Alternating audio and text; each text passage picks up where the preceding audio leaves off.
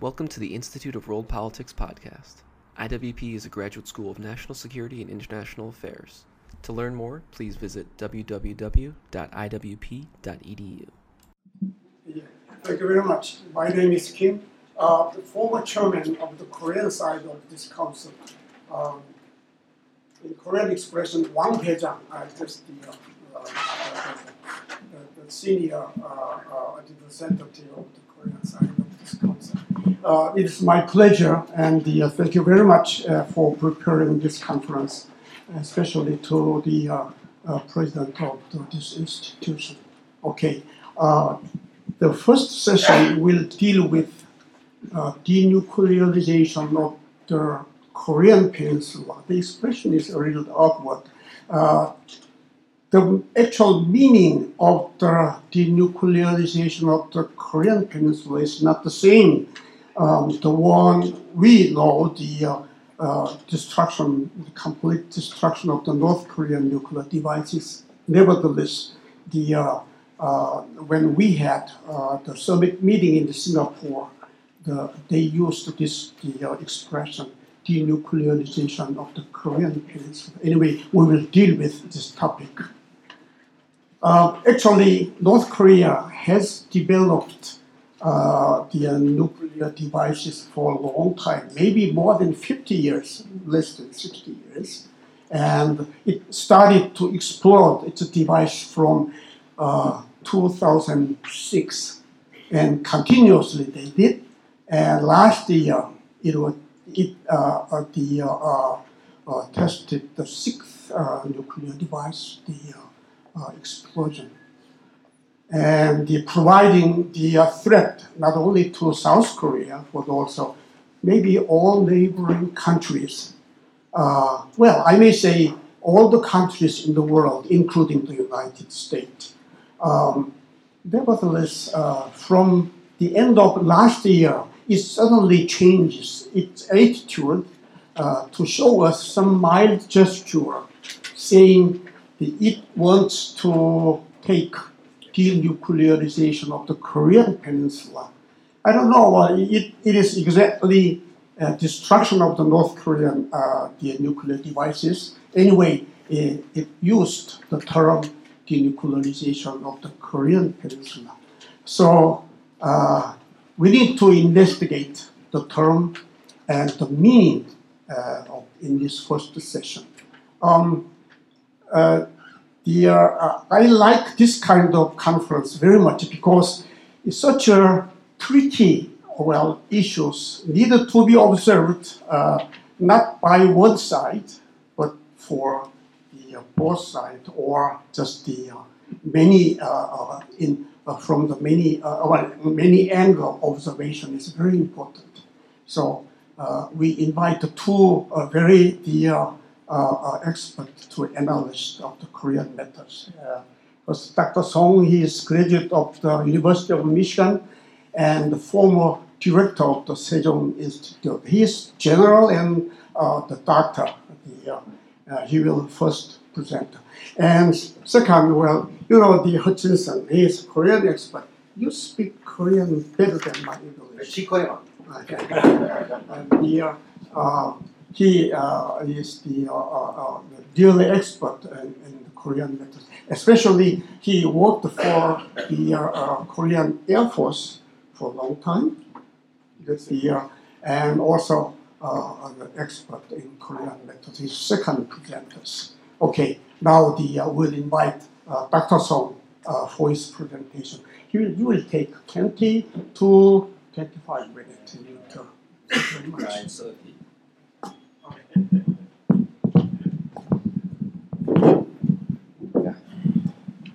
Morning. Can you see on the screen my title, The Role of the RK-US Alliance for the Denuclearization of North Korea. I focus on the so-called covert operations. In my paper, I will say, firstly, introduction, second, North Korea's denuclearization and the covert operation. Third one, covert operation and the South Korea United States alliance. What are the potentials and what are the constraints? the post-one covert operation and the role of ROK-US alliance for the denuclearization of North Korea. Actually, section 4 is the main section. Lastly, summary and conclusion. Relating to introduction, the denuclearization of North Korea issue has been one of the biggest critical issues in the world in the middle of 2018. The reason why the rogue state enigmatic regime North Korea has already become an actual nuclear state. Even though the North Korea is a normal state, the neighboring country may worry about so much about North Korea's becoming nuclear state.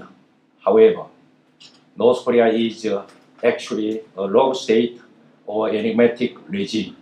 So, for last almost 20 years, most neighboring countries, South Korea, United States, Japan, even mainland China, have been worrying so much about North Korea's becoming nuclear state. However,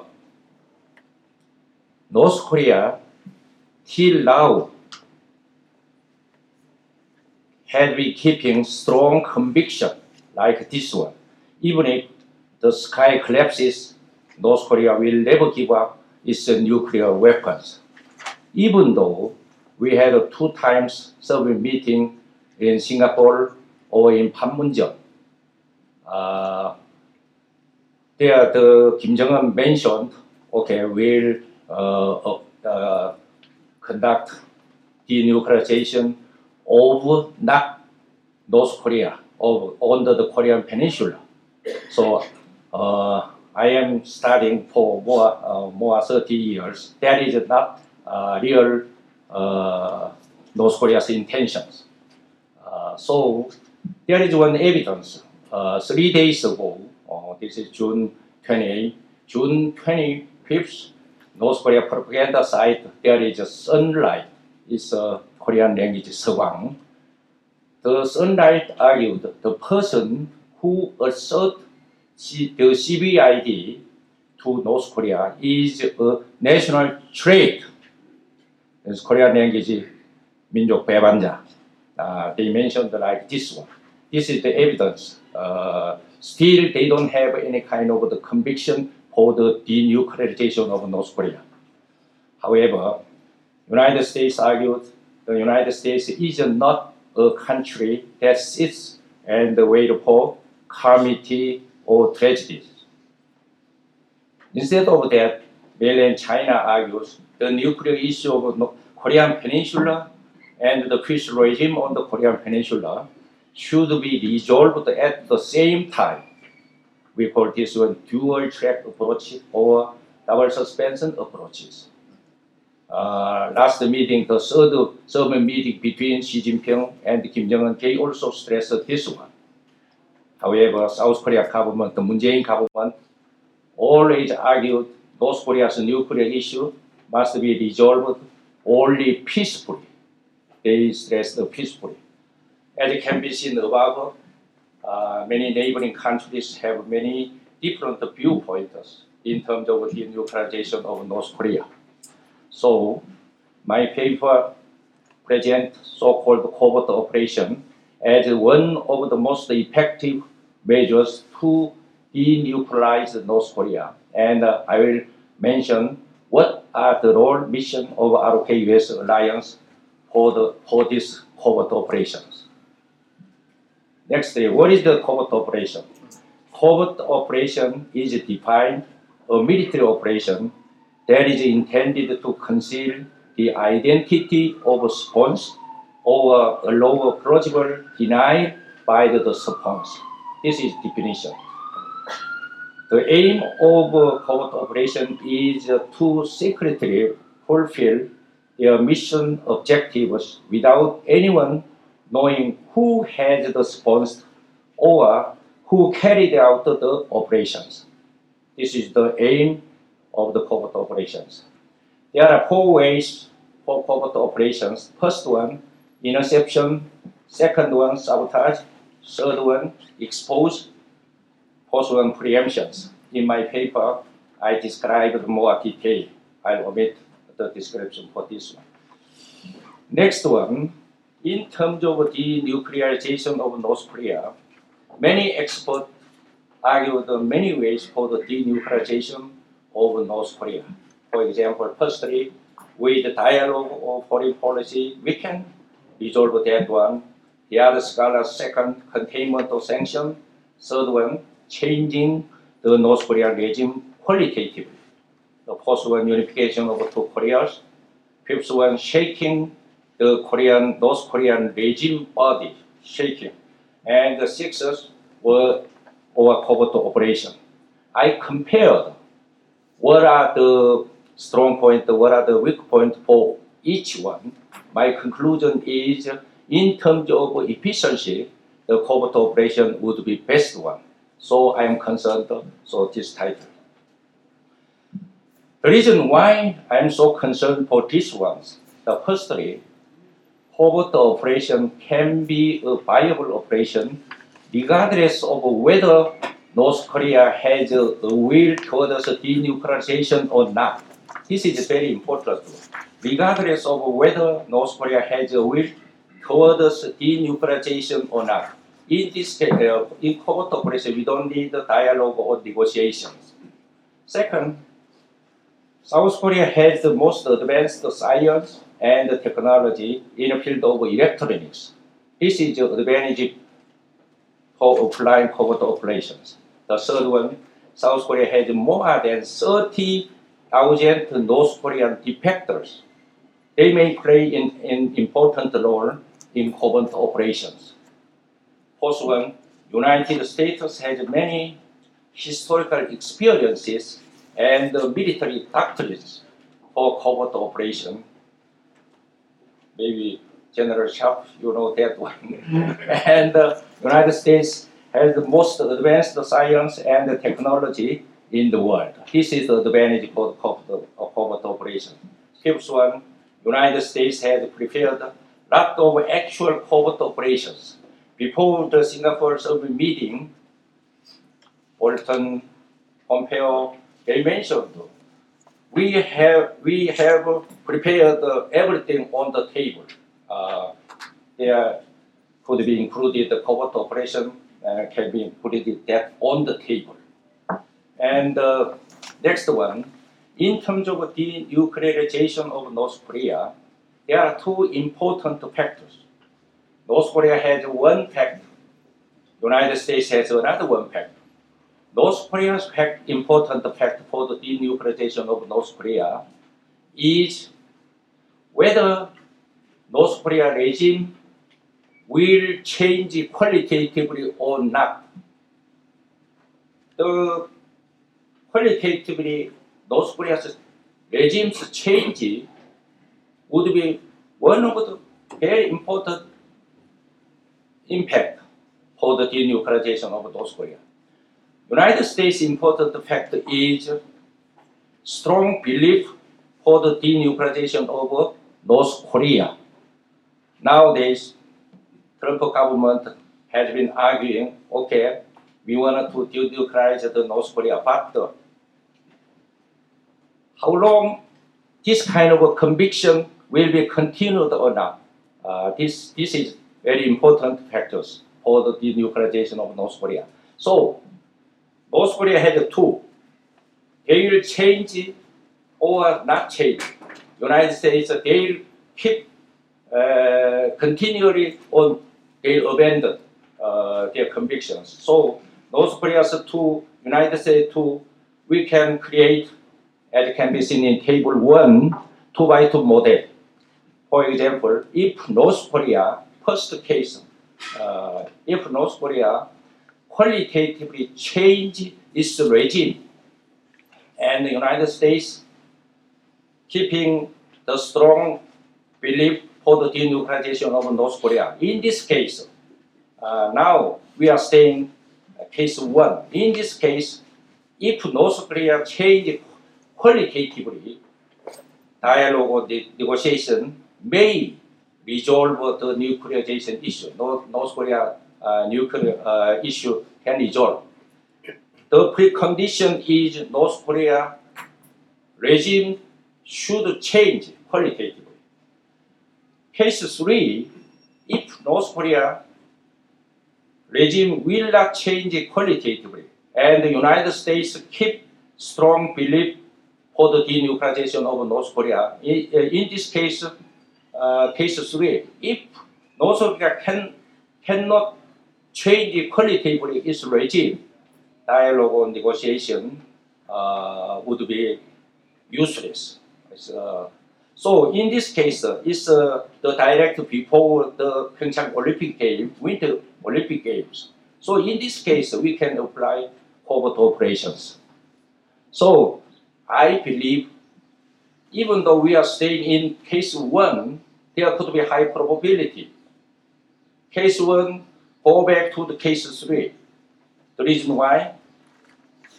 North Korea will not change easily, qualitatively. So even though we are staying in case 1, it's go back to the case 3. So my paper would be important and useful. And case 4, if North Korea will not change qualitatively and the United States abandon the conviction for the denuclearization of North Korea, is case 4. This means denuclearization of North Korea will be failed. In other words, North Korea becomes real nuclear state. We Korean and so many Americans will worry this case so much. So I want to try apply this 2x2 model in terms of the denuclearization of North Korea. So I believe case 1, there are high probability. Case 1, we will go back to the case 3. So I am concerned that this covert operation. Nextly, covert operation and the possibilities and the constraint in the ROK-US alliance. In the above, I mentioned there are 4 ways covert operation: interception, sabotage, exposure, preemptions. I will omit this one. They have, each one has advantages and disadvantages. For example, interception has advantages: the availability of the advanced science and technology in the United States. This is the advantage for the interception. The other one, North Korea defectors in leaving South Korea, they have deep knowledge of the pictures of the North Korea. Also, they can do some kind of camouflage to penetrate into North Korea. This is the advantage for the interceptions. Disadvantage is North Korea is a highly closed society. It is so difficult for the United States, South Korea to obtain information for the interception or to implement the interception. This kind of things is disadvantages. So I described the next sabotage and the next expose and the next preemption. I analyzed for all these things. I don't have time, so I omitted this one. Nextly, is the main my argument: covert operation and the ROK-US cooperation. There are 3 mission objectives for covert operations. United States and South Korea can cooperate for this one in terms of covert operations. First one, disabling existing North Korea nuclear weapons and nuclear facilities. Both countries can cooperate. Second mission objective is disabling North Korea nuclear weapons manufacturing materials and missile manufacturing materials. For covert operation, both countries can cooperate. The third one, disabling North Korea core people related to nuclear weapons. This is another mission objectives. So for this kind of 3 missions, United States, South Korea can cooperate each other in terms of the covert operations. The first one, for disabling existing North Korean nuclear weapon and North Korean nuclear facilities, United States and South Korea can cooperate each other in terms of the following 5 things. The first one, for acquisition and analysis of information, both countries can cooperate each other. Second, covert operation specific target selection, both countries can cooperate. Third one, for the de-implementation plan for covert operation, both countries can cooperate. Fourth one, covert operation capability. Finally, covert operation implementation, both countries can cooperate. First one, for the acquisition and analysis of information, United States and South Korea have some information, but they are not accuracy. So we need to improve the accuracy of the known information. This is a job for both countries. For example, both countries know some North Korea's nuclear facilities, missile facilities, weapons storage site, and deployment bases, etc. We have known some information, and United States have strong capability, advanced the scientific equipment to detect the information. For example, modernize the satellite and modernize the drone, map and self-analysis, etc. We, United States mobilized all those things to detect the information. South Korea has capabilities. As mentioned above, South Korea has former soldier North Korean defectors is over 2,000. Among 30,000 North Korean defectors, there are over 2,000 is former North Korea military soldiers. So this is strong capabilities. We should use that ones to getting information. Next, for the operation specific target selection, 2 countries may cooperate each other. We know 30, 40 nuclear weapons and 40, 50 kilogram plutonium, 600, 700 kilogram HEU. There are many kind of the delivery system. We have some information. So we should discuss which one should be selected the main target or next target, etc. So we can cooperate each other. Third one, for the implementation plan for the covert operation, we can apply the sabotage. For example, I am very concerned with computer hacking. I know the United States is a top capability for the computer hackings. Next one, China and North Korea 6, South Korea 11 for computer hackings. So I know United States can penetrate to Internet of North Korea's reconnaissance bureau, but till now, United States cannot penetrate to disable the nuclear development or missile development programs. To complement this one, I want to show one idea. How about if we big amount of money give to them, the them is rewarding computer expert. In Korean society, United States society, there are many young geniuses who they spend their time, almost their times in computer games. So maybe we have here some. So we are propagandas. If they success for the hacking, nuclear test, and the result collapsed or reversed something like that. If we success the computer hacking, we'll give them, she or him will give the $1 billion, etc. And if we success for the nuclear test, missile testers, okay, $500 million to give them. 2 years ago, I suggested this kind of ideas in Korea. Then one guy from Chicago, maybe he's American, he sent me emails. Okay, I have the capability. I worked as a sonar, something like that in Navy. So I want to get in touch with you. We exchanged the mails. Anyway, if we try this kind of things, there could be young genius. So this is my idea. Anyway, next one for the covert operation capability. South Korea has mentioned about over 2,000 defectors from North Korea Army and excellent over South Korea IT industry, Samsung, LG, etc. And South Korea has two Koreas are same race. This means we conduct very wonderfully a good camouflage.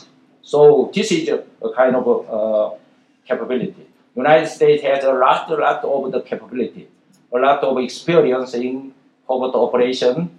United States possesses the state-of-the-art technology and equipment. United States has a strong conviction of Trump administration's denuclearization of North Korea. All those things, capabilities for covert operation, both countries can cooperate for this one.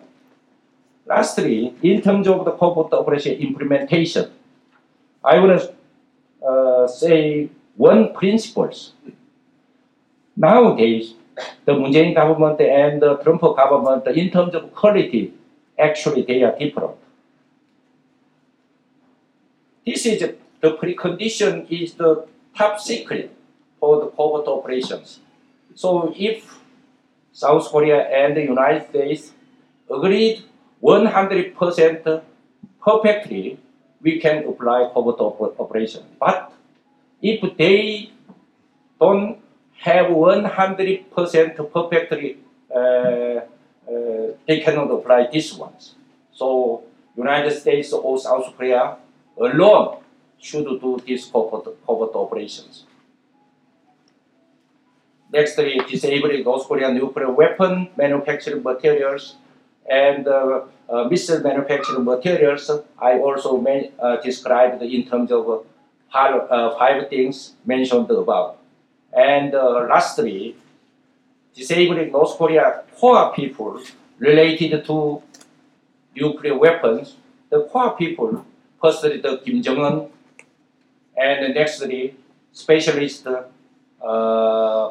relating to nuclear development program or missile development programs. So for this one, United States and the Republic of Korea should cooperate. For example, for the acquisition and the analysis of information, there are dozens of the Kim Jong-un's residents in North Korea. Already 14 have been known. Among them, Yongsan residence is the central one. That could be main target.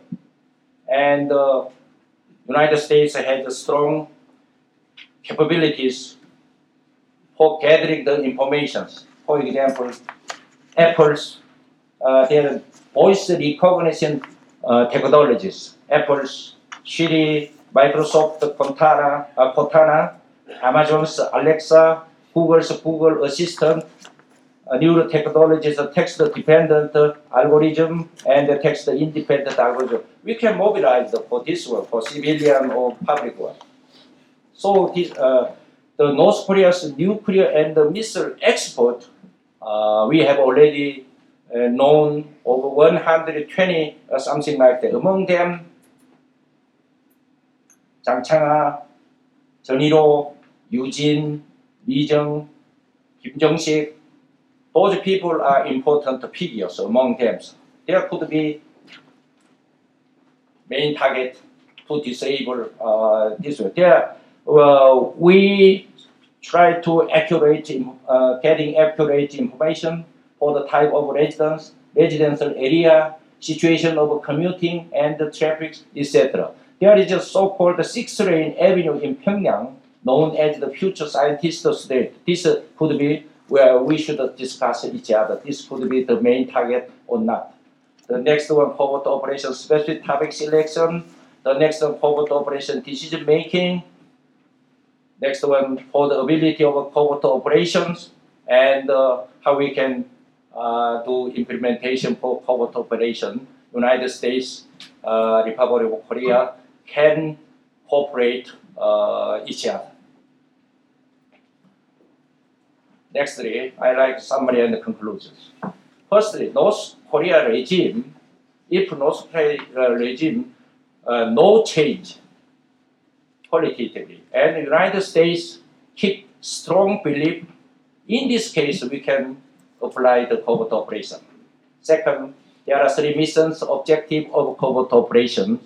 Already I mentioned disabling existing North Korean nuclear weapon and nuclear facilities, disabling North Korean nuclear weapons and missile manufacturing materials, disabling North Korea core people related to the nuclear weapons. There are 5 areas that can cooperate in the US-ROK alliance. First one, acquisition and analysis of information. Second, covert operation specific target selection. Third one, covert operation decision making, also ability of covert operation. Fifth one, covert operation implementations. Then, in terms of implementation of covert operation, if both countries agreed 100% perfect, in this case, we can apply covert operation. If there is some percentage disagreement, we cannot apply this one. Thank you.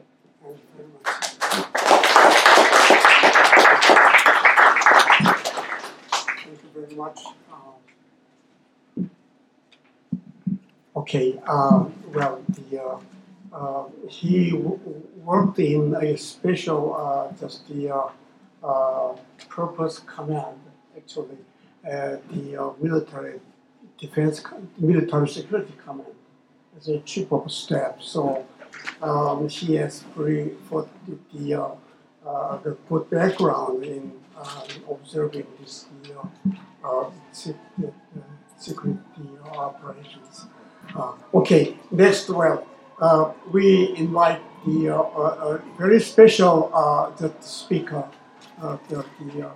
George Hutchinson. He has background to observe the Korean program from the bottom side and to the theoretical level. So we'll listen to him,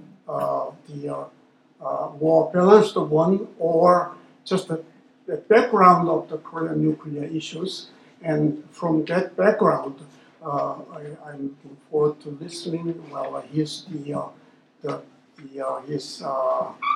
strategy how to resolve this problem. Okay, please give him a big hand.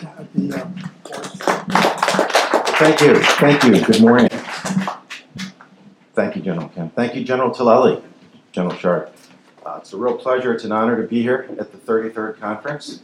And so, just getting started, I want to first operationalize the phrase, the complete denuclearization of the Korean Peninsula. Because odds are that as part of a completely denuclearized Korean Peninsula, North Korea's expectation would include, most likely, removing South Korea from the U.S. nuclear umbrella.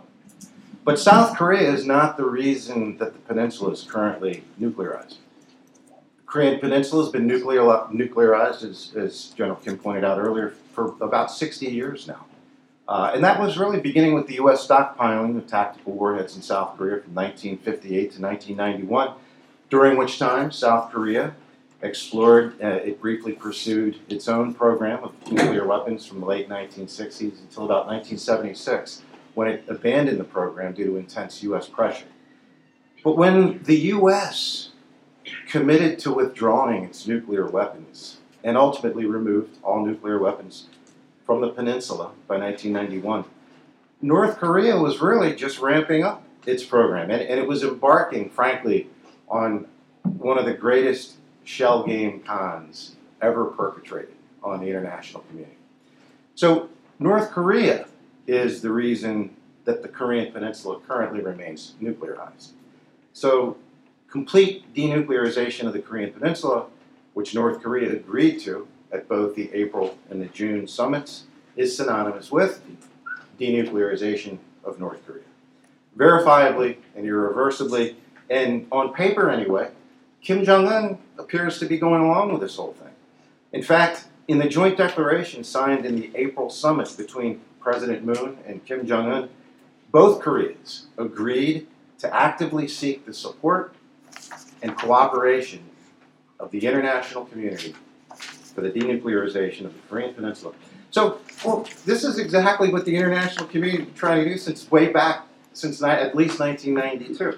And that's to get North Korea to cooperate on denuclearization of the Korean Peninsula. The international community's role has been to implement and enforce inspections and verification of North Korea's denuclearization. And when North Korea has acted in bad faith, then the international community's role has been to step in and implement and enforce sanctions to counter North Korea's nuclear moves. And again, this goes back to the early 90s. This goes back to when Hans Blix led the International Atomic Energy Agency and worked to try and bring North Korea into compliance with safeguards inspections of its nuclear facilities. So this has been going on for quite some time.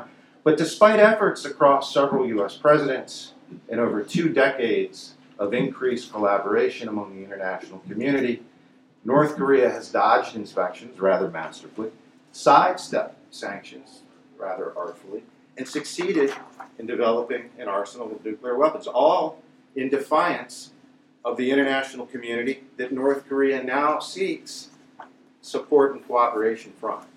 So how has the international community contributed toward denuclearization? Here we go.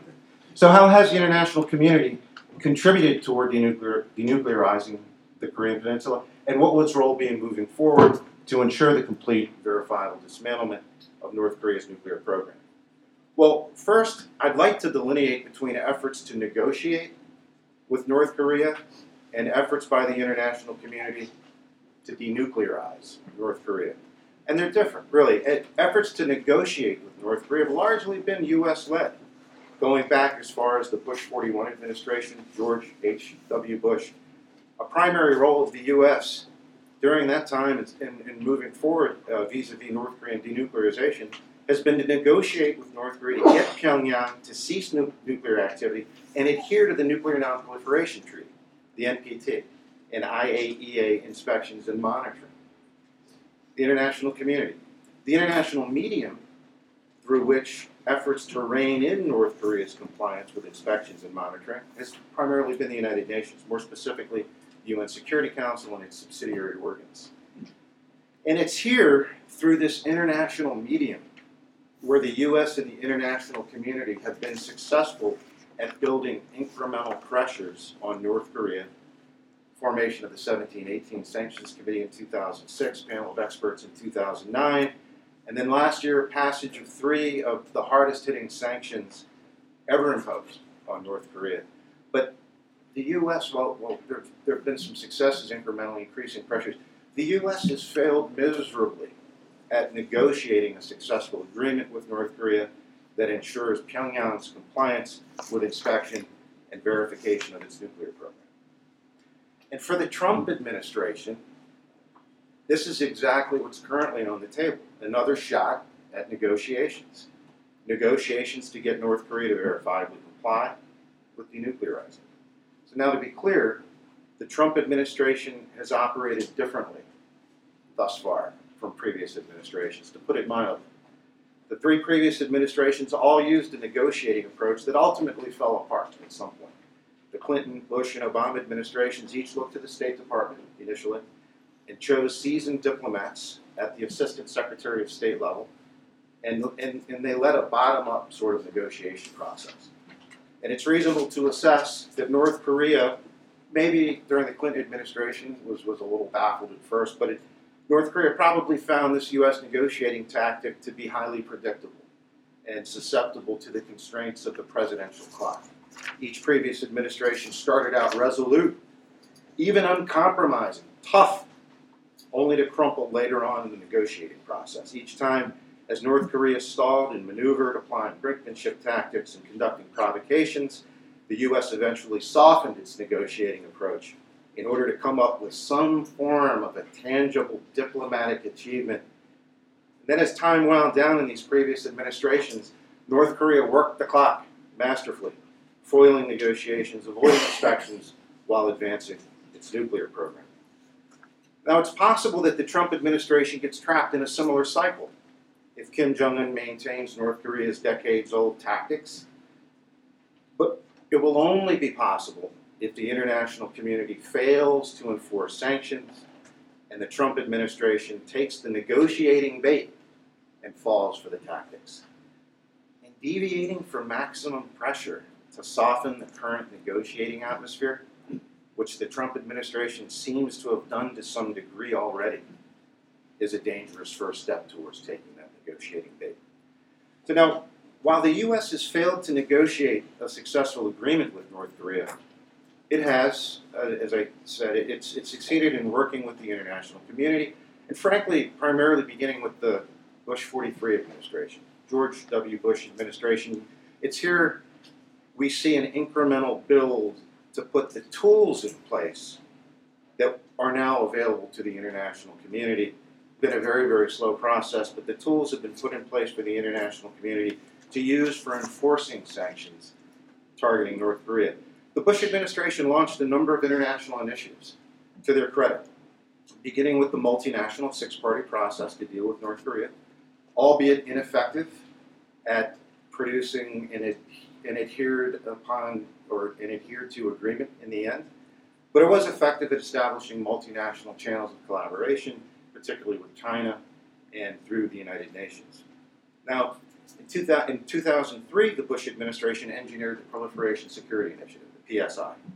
John Bolton, the U.S. Undersecretary of State for Arms Control and International Security at the time, and of course now the National Security Advisor, had a lot to do with that. He was the architect of PSI. At its inception, the U.S. worked with 10 countries on the project, and there's over 100 states now that endorse the PSI's interdiction principles. Just recently, PSI has been re-energized through coordinated surveillance and interdiction operations in the Pacific. It's being led by the Japanese, it's being hosted by the Japanese, and it's being, there's 5 or 6 countries that are currently participating. But perhaps the most effective tool employed by the Bush administration was Section 311 of the Patriot Act. The Treasury Department used Section 311 to go after suspected North Korean money laundering and counterfeiting at Banco Delta Asia in 2005, and this triggered Macau regulators to step in and freeze $25 million in North Korean accounts, with a ripple effect that put pressures on banks throughout the world. But most important, it exposed one of North Korea's greatest vulnerabilities, and that is cash, and cash particularly belonging to the North Korean elite. And it was after North Korea's first nuclear test in 2006, and with John Bolton now installed as the U.S. ambassador to the UN, that the UN Security Council unanimously adopted Resolution 1718, established the 1718 Sanctions Committee to monitor and adjust sanctions going forward in North Korea, marking the beginning of an international sanctions regime. Now, the Obama administration also coordinated some international successes as well, and picked up where the Bush administration left off, primarily with counterproliferation finance activities. During the Obama administration, we begin to see the global financial system align with measures specified in the UN Security Council provisions. After North Korea's second nuclear test in 2009, the UN Security Council unanimously passed 1874, Resolution 1874, which further tightened sanctions on North Korea. But more important, it established a panel of experts, expert resources in place to support and advise the 1718 Sanctions Committee. And then after North Korea's third nuclear test in 2013, the UN Security Council unanimously passed Resolution 2094. And this was the first UN resolution to comprehensively target North Korea's illicit finances. It requires UN member states to freeze or block any financial transactions or money transfers deemed to be helping North Korea's illicit activities in the nuclear space. Now, after this resolution was passed, the Obama administration took action to try and recreate the same type of scenario felt by North Korea in 2005 with the Treasury Department's Section 311 of the Patriot Act, the Banco Delta Asia Advisory.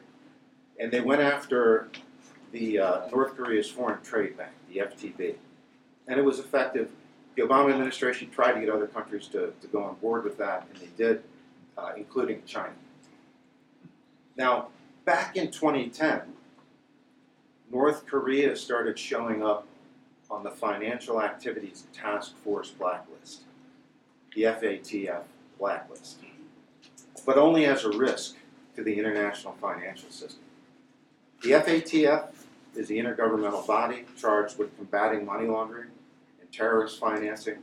Highly influential, it advises countries and financial institutions on threats in order to protect the international financial system.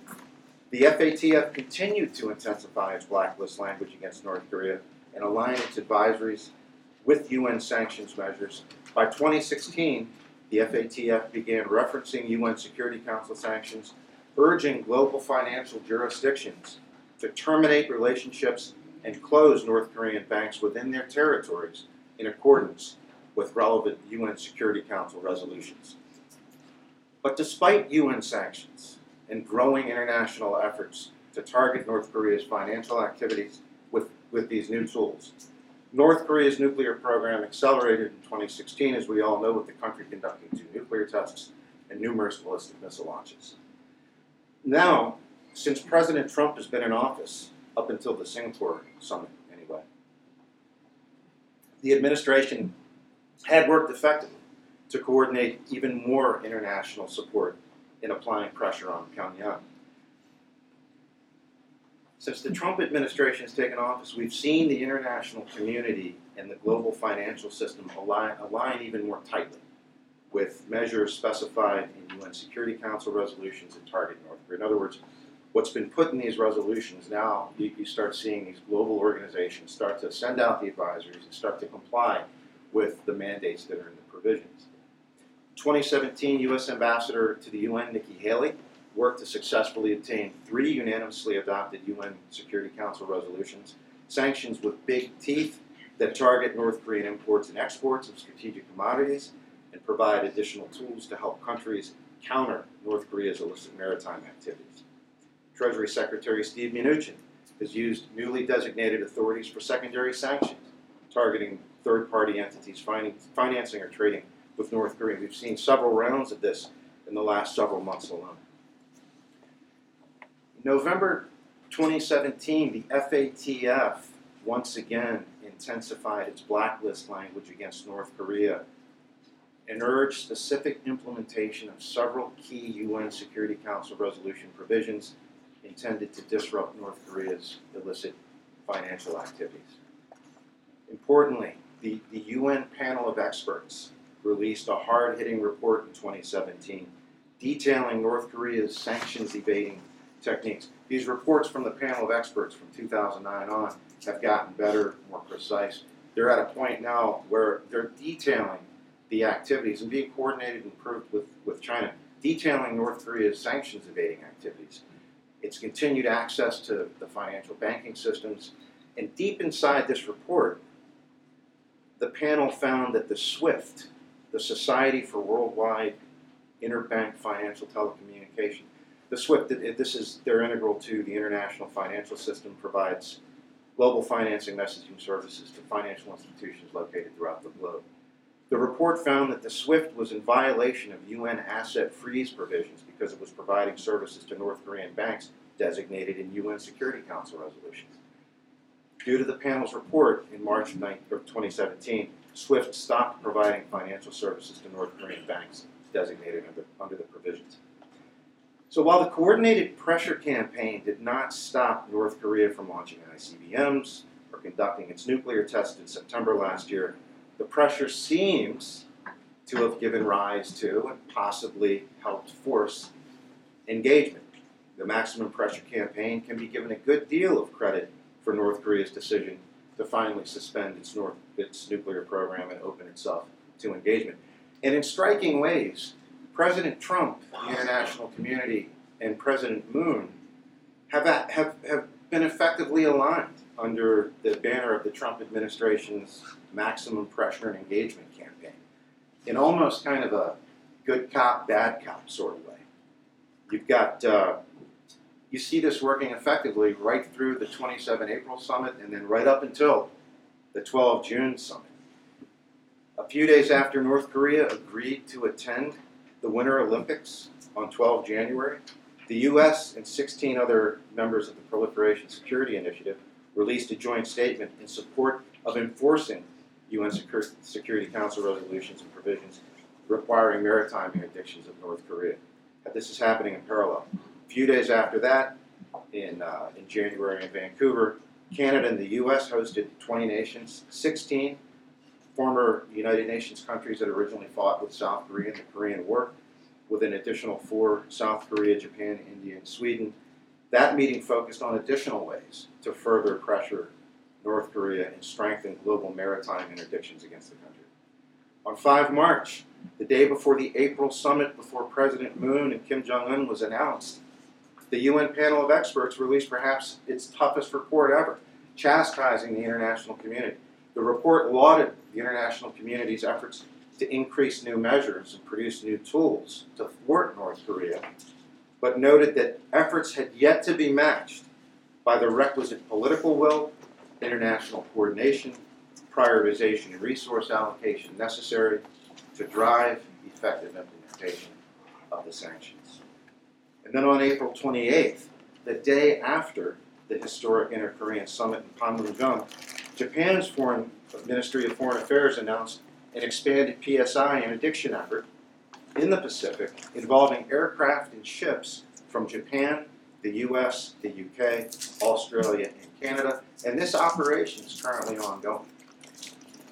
So, since the Singapore summit, the Trump administration has sent mixed signals about its resolve to continue applying maximum pressure on North Korea. Ultimately, the success of denuclearizing the Korean Peninsula will be measured on whether or not North Korea completely dismantles its nuclear program. To increase the probability that this happens, the Trump administration and the international community must maintain pressure and enforce all sanctions on North Korea to keep progress towards denuclearization on track. It's far too early in the process for the international community to take its foot off the pedal of pressure. Only after swiftly agreed on timelines and milestones are met or begin to get met should even the slightest bit of pressure be taken off of North Korea.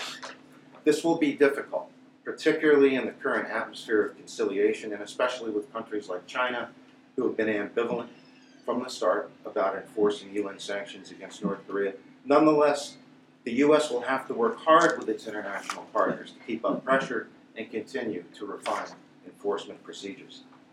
Fortunately, the tools are on the table. The tools are on the table for the international community to be able to do this, thanks in large part to the incremental efforts of the UN Security Council, its subsidiary organs, the 1718 Sanctions Committee, the panel of experts, other ongoing international activities taken by organizations like the FATF and the SWIFT, and culminating in multinational efforts like the one we're currently seeing with the expanded PSI operation in the Pacific.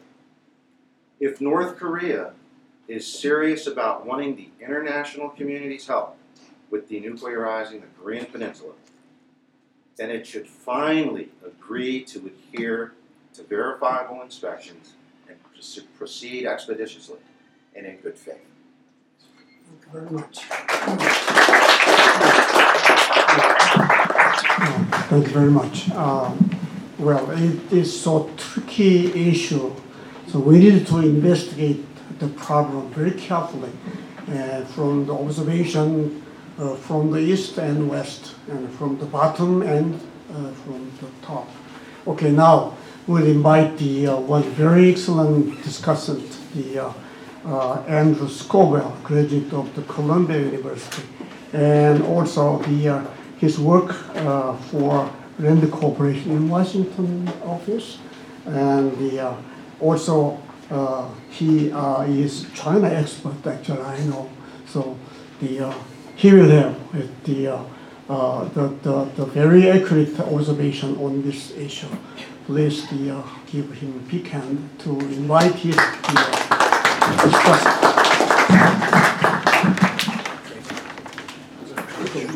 This works. Testing. Thank you, John. I have observations. Whether they're accurate, that's for other people to decide. I think we have two very thoughtful, thorough, and systematic papers. One focused on history, the other focused on the covert option. Neither paper, interestingly, looks at the nuts and bolts of what many people think of as denuclearization, and that's, of course,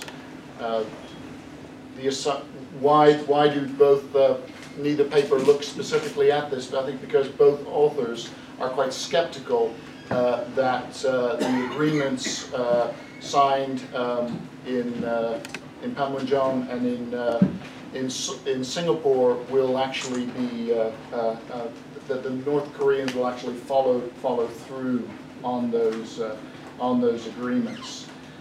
In some ways, I think both presenters are pessimists/optimists.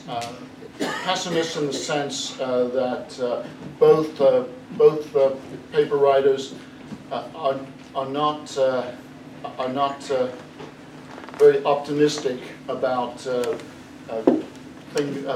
previous efforts or current efforts being successful, but then they're also, I think, optimistic, perhaps too optimistic, that their proposed alternatives will work.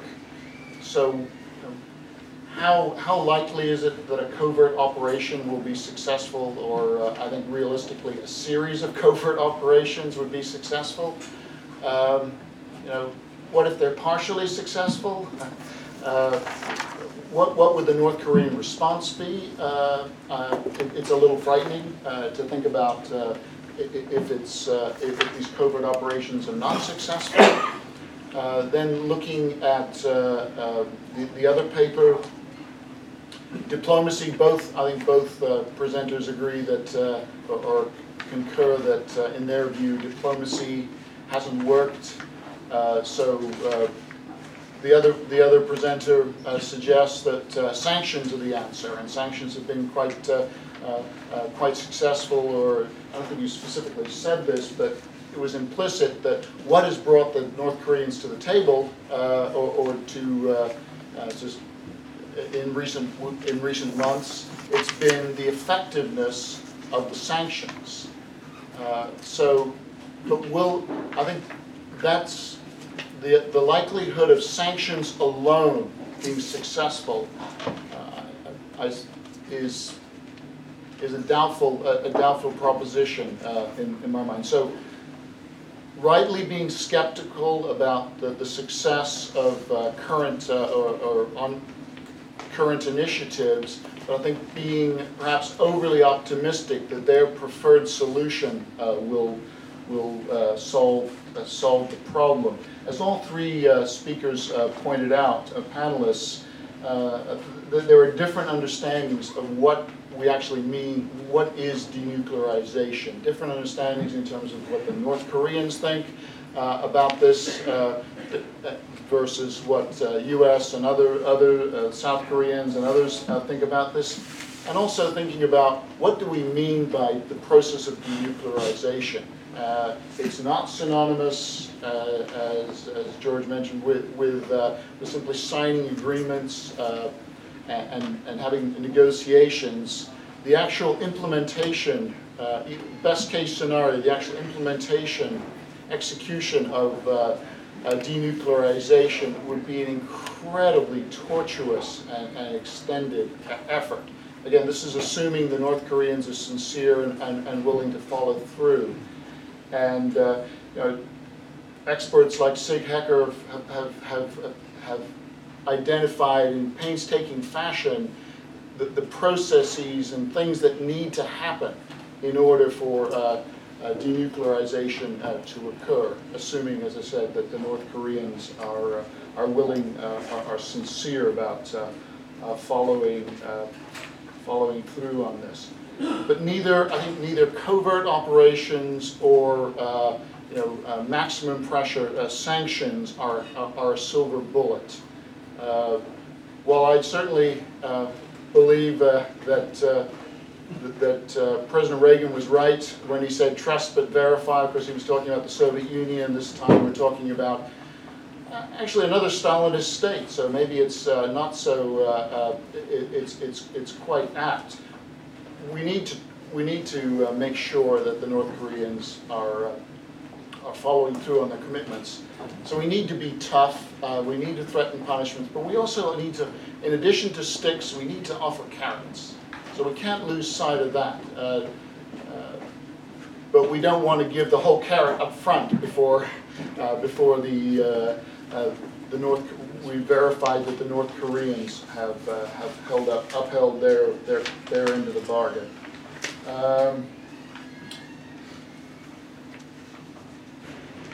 So the question, I think the key question is, and last month I was in China conducting interviews with a variety of civilian and military analysts in multiple cities, and the consensus, there were mixed views, but the consensus was, and I think this is perhaps wishful thinking or following the party line, is that this time it's different. This time we have a new leader in North Korea. He's serious about denuclearization. Conditions are conducive. We believe he's serious. And oh, by the way, you Americans, you need to you're critical in moving this process forward. But there were some who I spoke with who were much more skeptical and didn't think there was much likelihood of this. So the fundamental question then is Kim Jong-un's diplomatic initiatives and seasons of summits? It's a season of summits. A plethora of propaganda, positive propaganda. I better stop while my alliteration I'm ahead. Does that represent a strategic initiative by North Korea, or is this purely tactical? So have we seen this movie before? This is not the first time. As many people in this room and the panelists well know, that North Korea has made these kinds of commitments. So what's different this time? Is it strategic or is it tactical? I would suggest, of course, the answer is we don't know yet. We need to follow through. But here's my question to all the panelists, and question, at what point do we make the determination that it is a strategic, that the North Koreans are serious this time, or that they're just playing us once again? At what point? And so I'd ask the panelists to think about in terms of a time frame. Will it take months? Will we know in a few weeks? Will it take years? And a specific milestones, in terms of specific milestones. Maybe the answer is pretty easy, but I think we need to be thinking about at what point will we call North Korea's bluff, so to speak. Yesterday, the Korean Red Devils played a superb game. They defeated the world champions, and they knocked them out of the World Cup. Nobody could have imagined this was possible, right? So here's my point. We need to hope for the best, prepare for the worst, but we also need to dare to be audacious. I mean, in other words, it's possible. It's unlikely. I'm a skeptic, but it's possible that the North Koreans might actually be serious. So we need to move forward with that possibility in mind and be ambitious and press the North Koreans to move forward in a timely fashion and not avoid the likelihood. The real likelihood that they're going to draw this thing out, and that will break the coalition, the international coalition and make sanctions, a tough sanctions regime, very difficult, if not impossible. And then the covert issue, politicians, God bless them, will drag this thing, will also be extremely reluctant to give the green light to the covert option. So I'll stop there and thank again the paper writers for two excellent papers. Thank you very much. Thank you very much. Thank you very much. The very good point. Even though the probability is very tiny, nevertheless, we should pay attention on that. And well, even though North Korea started to cheat our intention, nevertheless, make it to do it as he started. It's our strategy. Very good point. Okay, let me present one the professor from Korea University. He's actually working in the Korea University in political science department and graduate of the University of Chicago. Okay, well, let's give him a big hand. Thank you. I'm trying to be balanced in everything I do, so I prepared 3 comments for each presentation. I start with my comments on Dr. Song's presentational paper. Here's the first one. Dr. Song argues that disarming North Korea is an issue of life and death. Basically, his view is that we either disarm North Korea or die. So this desperate situation calls for extreme measures. For example, some optimists would argue that we need to try some extreme diplomacy, like providing asymmetric concessions to lure North Korea into the path of denuclearization. But on the other hand, people like Dr. Song actually proposes extreme forceful measures, including covert operation that targets core individuals as well as core nuclear facilities. So this is a time of maximum this and maximum that. But I don't like extremes. I like more balanced approach. There is a third option, which is far more moderate and makes more strategic sense, which is deterrence. Even if Pyongyang develops credible nuclear second strike capabilities, Washington would still be able to deter their use against the United States and Seoul with its superior nuclear conventional forces. Let me tell you about the history. There's no historical case in which a nuclear-armed great power or its ally under its nuclear umbrella has been ever attacked,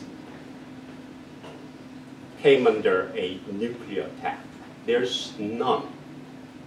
So why do you start thinking that it's different when it comes to North Korea with nuclear weapons? I think deterrence will work. Not automatically, but if we put enough efforts to strengthen our deterrence postures and capabilities together. That's my first point. And second point,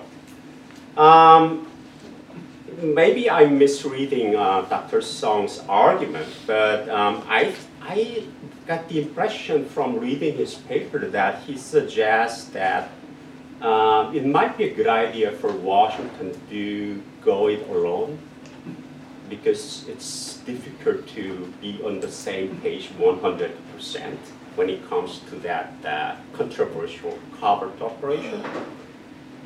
But I think that might be a bad idea in the long run. And when we look at the big picture. If the United States decides to conduct risky covert operations unilaterally without any consultation with the Blue House or over its objection and they are reviewed, then the Blue House and South Korean publics would reject and doubt U.S. trustworthiness. The fact that the White House made such a grave decision to put, Korean lives at, great risk without, consulting our government or just over our government's objection, South Koreans will not be able to trust the United States anymore. And the consequence would be the weakening of the ROK-US alliance, and I would deplore that. Because this might be a risk not worth taking when strong alliance cooperation becomes ever more important vis-a-vis an assertive rising China. That would be the biggest concern down the road, shared by the United States and South Korea. And in an effort to disarm, North Korea, you don't want to jeopardize our value of alliance that can do much good down the road vis-a-vis the rising China. Here's my third comment.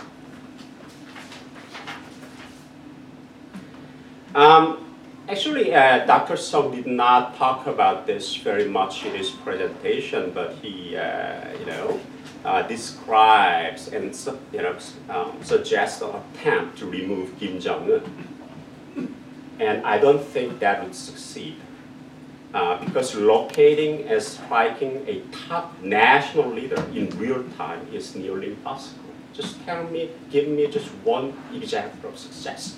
I'm not talking about, IS leaders. I'm not talking about Al-Qaeda leaders, but top national leader. Have you ever succeeded?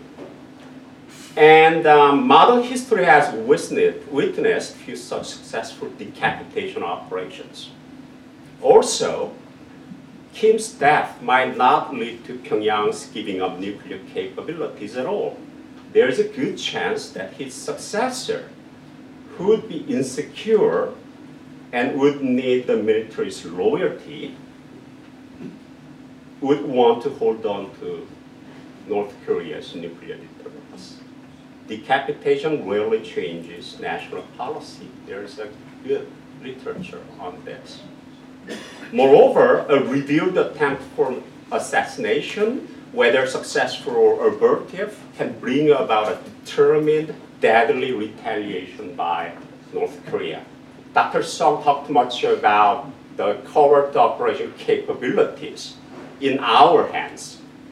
But think about, the covert operations, assets, and capabilities in Pyongyang's hands. It's horrible. They can assassinate our core people, and they can assassinate, Americans living in Seoul and South Korea. Okay, let me move on to my comments on Dr. Hutchinson's paper. Here's the first one.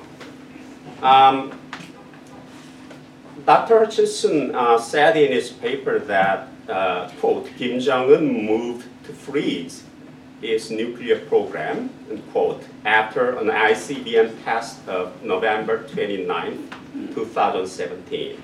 And I think this claim is a little bit of mistaken, even though your historical account is very accurate in general. Okay, here's why. Pyongyang can further develop and produce nuclear weapons and ballistic missiles without additional tests for some time. Since it already conducted numerous tests and thereby accumulated technical data over the past couple of years, equating nuclear development with overt tests or equating test suspension with program freeze is misguided. There is a misconception on this, prevalent type, which doesn't make much sense. My second comment.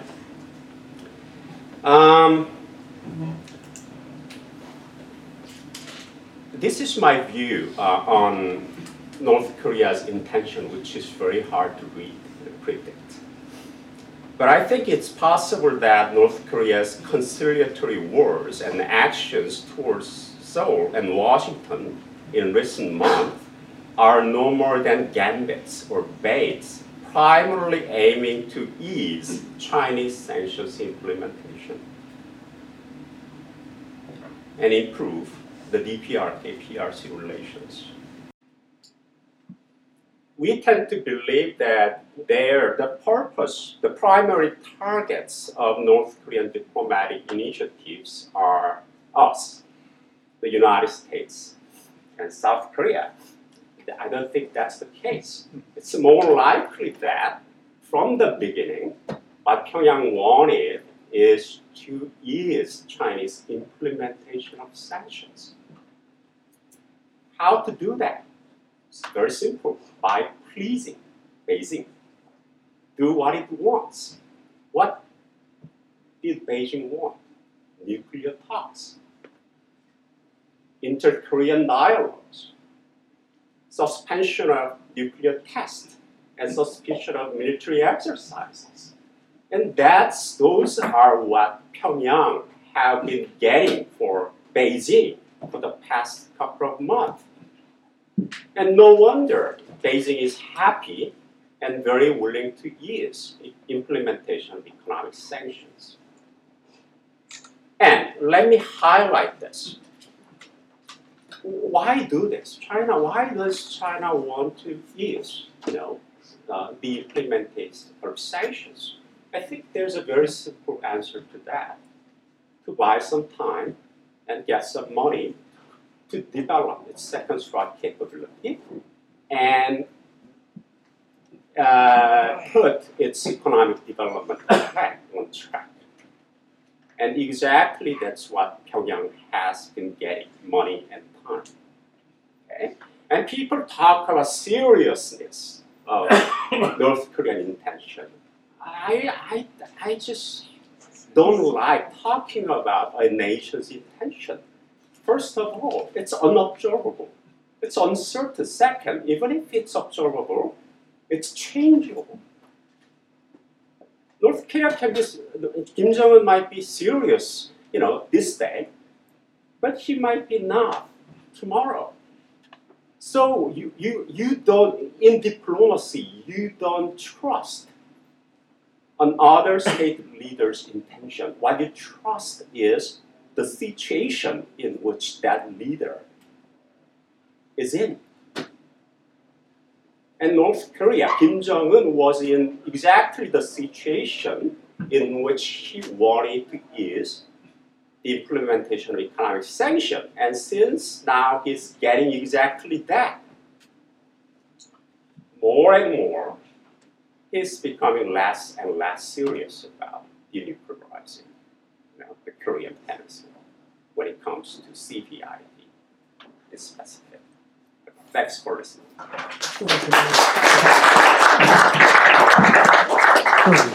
Okay. Before we open this discussion to the floor, I would like to give time to the presenter to respond to the discussions. I would like to convey a very important message from my Korean colleague. We have very old general who participated in the Korean War. Actually, the hero of the Korean War, named Baek Sun-yeol. He is to be now 98 years old. One day he said that every inch of the land in South Korea has been defended by the paying blood of the young blood of the Korean U.S. youngsters. Whenever he passes June, he recalls the Korean War when he defended the Korean territory from the North Korean attack. I'd like to convey this message to you, especially to my good friend, the General Tully and the General Sharp. Well, see,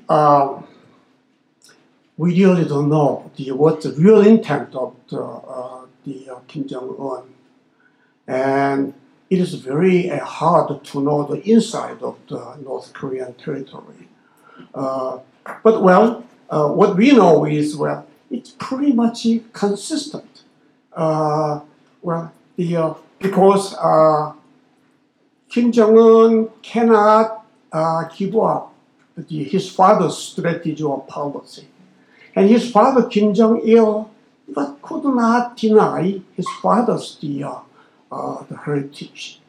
So the regime moves pretty consistently. It's predictable in a sense, more predictable than the one from the free world. So, as the one discussant argued, we need to assess not only the intention but also capability together.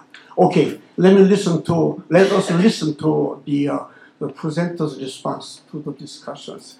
First, the General, then Dr. Song.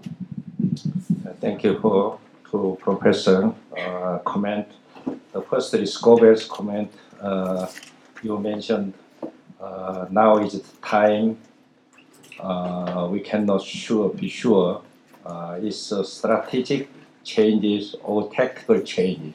That is, so we can choose optimistic view or pessimistic viewpoint. So for the national security, we prepare all the cases. So this is, I like the optimistic view. Anyway, we should prepare the pessimistic views. So I chose this my paper's topic. I focus on the covert operations. So we should wait for in the future the North Korea will change it or not. So I have 4 standards to check whether the North Korea regime will change it or not. The first one, political system. North Korea political system is a rare case for the dictatorship, authoritarian dictatorship. In a sense, the whole nation is the military society. If they want to change it qualitatively, the political system should be changed. And the next one, the character of North Korea regime, we evaluated, so enigmatic regime. We cannot predict, even though they argued some kind of things, we cannot predict. That's the North Korea's history. So I am checking that we can predict the country's the argument or behavior. So still we don't have any evidence toward that one. It's an enigmatic regime. The third standard is anyway, that's the most valuable national policy is a military first policy. So there is no evidence to change that one. Without changing their military first policy, we don't expect denuclearization for the North Korea. So finally, North Korea's final goal toward the South Korea is the unification under their regimes. So we are checking that one. The concrete example, after the summit meeting in Panmunjom, first they argued. We have some North Korean members, they worked in a restaurant in China. They chose their freedoms. Then I expected many optimistic things, but first they argued, okay, return the workers, the restaurants. They choose their freedoms. That's all. Now, still, they hasn't changed anything. So I am checking that one. So if really I want to measure with my standards, if there are some changes under this standard, okay, I will choose optimistic or pessimistic one. So I completely agree. This is the time, strategic change or tactical change. My view is the tactical change. This is my point. Thank you for Dr. Lee. You also mentioned you don't like extreme views. Also, I don't like extreme views. However, for the national security, we should prepare all the cases, optimistic case, extreme pessimistic case. So this is a pessimistic case. So, and another one, without Washington or without Seoul, if we do implement it for the covert operation, that is bad idea. Then for the national security is not the consulting business. Sometimes we should go alone. Sometimes we can cooperate each other. So this is national security. So the covert operations characteristic is sometimes we can do alone. So we need sometimes cooperation, sometimes we should do alone. That means we need top secret for the covert operation. So I suggested that ideas. And you mentioned if we do covert operation toward the North Korea, there are North Korea's horrible retaliations. Yes, I know, but 3 years ago, I did interview over 100 North Korean defectors. They are all former North Korean military soldiers. And one by one interview. The question is, what kind of society did you live before to enter the Army or Navy or Air Force? How about your family circumstances? How long time did you serve in the North Korean Army? What kind of job did you work in the Army? And why did you choose to South Korea? And what are you thinking in South Korean society? I asked such kind of questions. My conclusion is so many North Korean former army dictators, they mentioned North Korean army has a number of weaknesses that are virtually unknown to the outside world. And they are subjected to preemptive attacks and retaliation, having many problems. For the retaliation, they have many problems. Why South Korea so much fears about the North Korean military powers? So whole interviews, they argue the commonly that one. So through the propaganda of the North Korea, we are persuaded so much by the propaganda. So we should check more details. That is a topic to analyze with the cooperation between the United States and the South Korea. Thank you. Scott.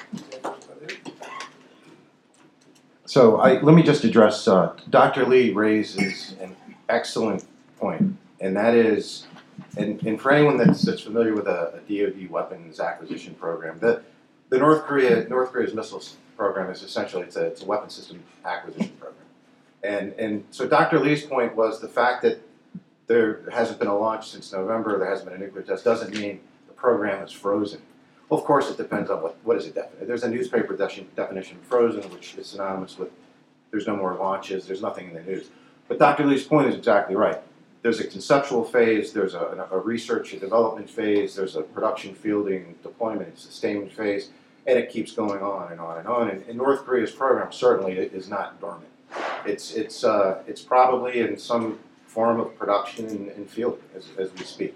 And just because they're not conducting launches doesn't mean the program doesn't exist. So excellent point, and that's a bit of laziness we fall into sometimes when we're quoting Reuters. But so, and then the other point on China's easing of sanctions, I think is an excellent point as well.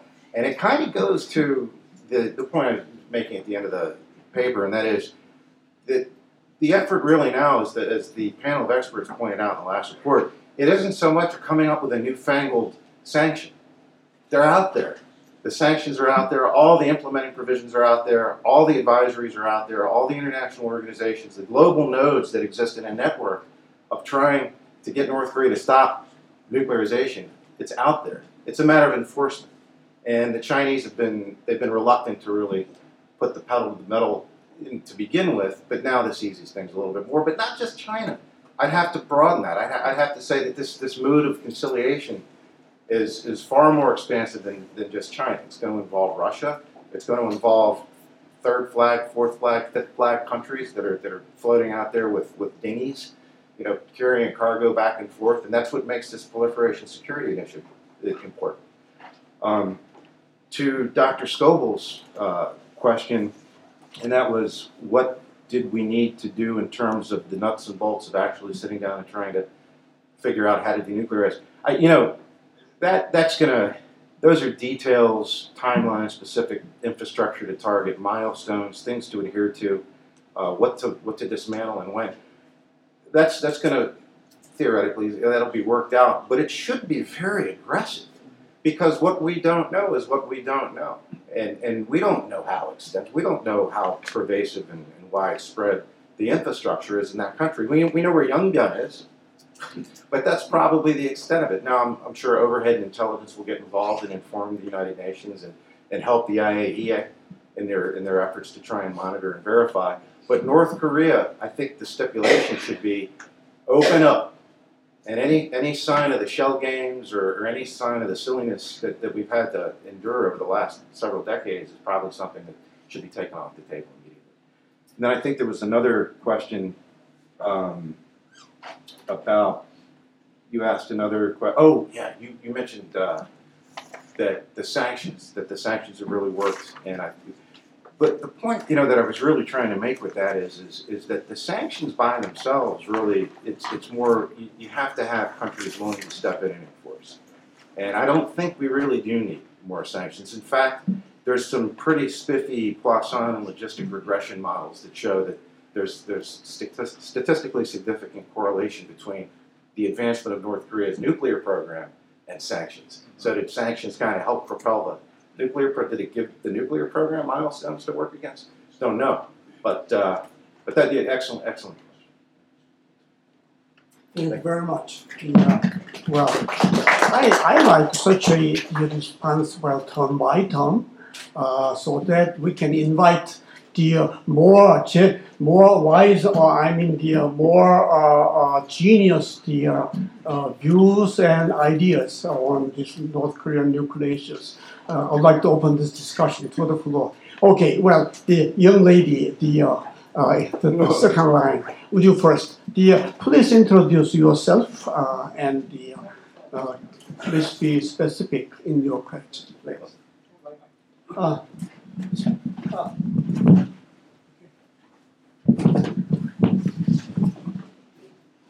I'm Tara O of fellow at the ICAST and also at the Pacific Forum. Thank you very much for the panel for your insightful comments.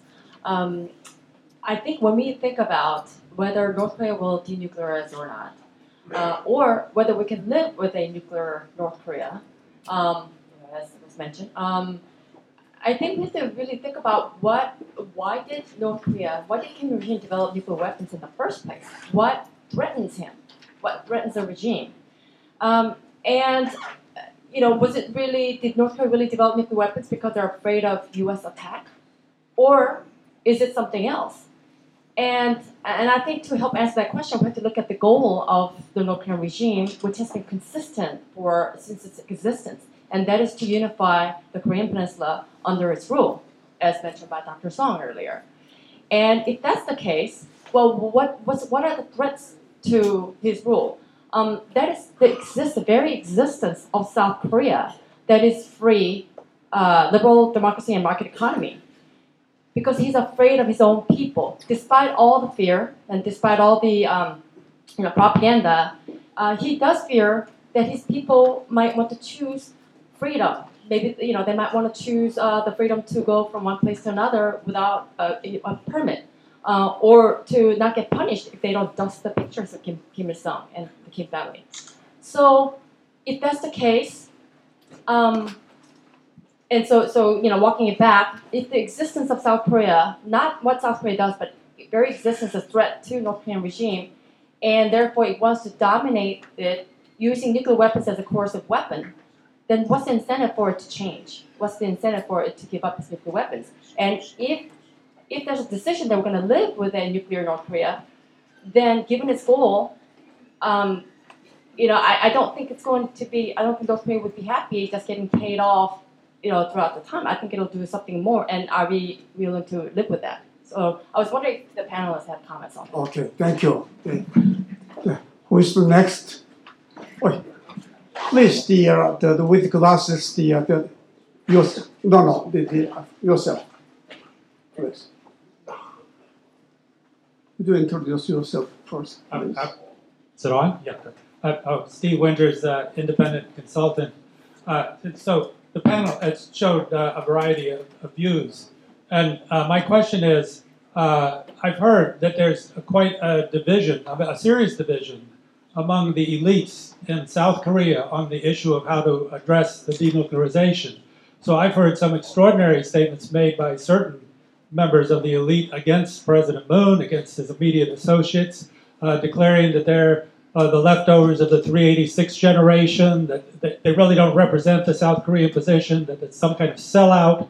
I mean, I don't think I'm exaggerating and putting it into those terms. So I would like to ask, perhaps I could direct it to General Song, and if it's possible for the commentator, Dr. Lee, to address the question. To what extent is this serious split, and of course we're familiar with splits here in the U.S. at the moment, going to affect any kind of successful resolution of North Korean issue? Thank you, thank you.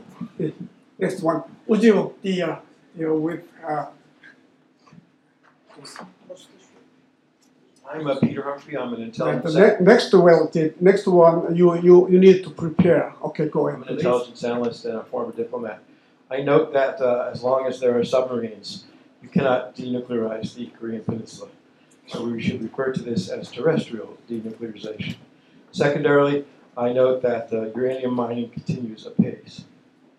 The thing that blows me away about all this is there seems to be no discussion of the fact that North Korea has 6 weapons of mass destruction.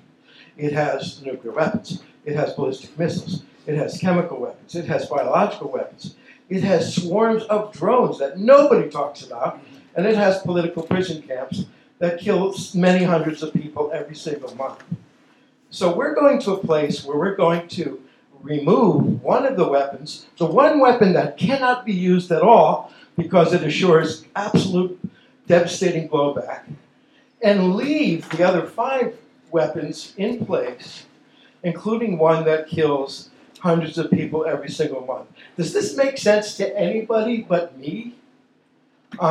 Does anybody actually think that North Korea is going to allow IAEA or OPCW inspectors to run around the country uninhibited when half the nuclear infrastructure can be hidden in those same prison camps?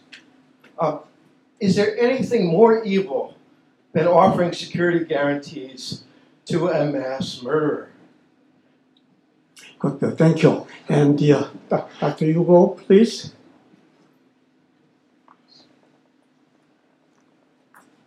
I wrote to Hugo Kim, International Council on Korean Studies.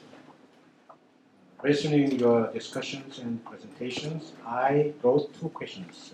Number 1, if North Korean denuclearization is failed by its intentional delay, how would the new sanction affect both power relations in the Korean Peninsula?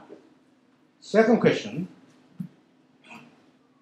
do you think the impending U.S.-China trade conflict is related to the denuclearization of North Korea? If this is the case, how is the trade conflict related to China's military expansion in South China Sea? So maybe it's out of boundary of your discussions, but if you give me good answers, I think you have good capacity of it. Thank you. Good point. Good point. Okay, next one. So, back, please. Thank you. I'm Bill Newcomb. I'm a fellow at C4ADS. I'd like to make a comment for response by the panel. I was struck by Dr. Lee's options. He raised the option of containment. Now, I think the U.S. is quite practicing containment. We've been doing containment for decades now. But I don't think containment is an option unless you look at the issue in the narrowest sense. Because what we're talking about with containment of a nuclear state is allowing North Korea to be recognized as such. If that's true, then you might as well say that the efforts of the Security Council, and particularly the PERM 5, were quite impotent, that the autonomous efforts of the US and the EU were similarly ineffective. You should tear up the NPT because that's not going to be holding anyone else that's thinking about a nuclear breakout to account. And you might as well disband the IAEA because it's not money being well spent anymore. We're back to what the political scientists termed the nth country problem about 30 years ago. And so I don't think allowing North Korea to set the standard and encourage other states to become nuclear breakouts, and we can list them very quickly, right? I mean, is Japan going to feel secure with their nuclear North Korea? Is Taiwan going to feel secure? Is Iran going to be encouraged to restart its nuclear weapons program? Will Saudi Arabia respond by just sitting on its hands? And then in our own hemisphere, it's very easy for a country like Brazil that had a program that it stopped to resume one. So once that starts, what's the end to it? Thank you. Okay, good point. And okay, you go first.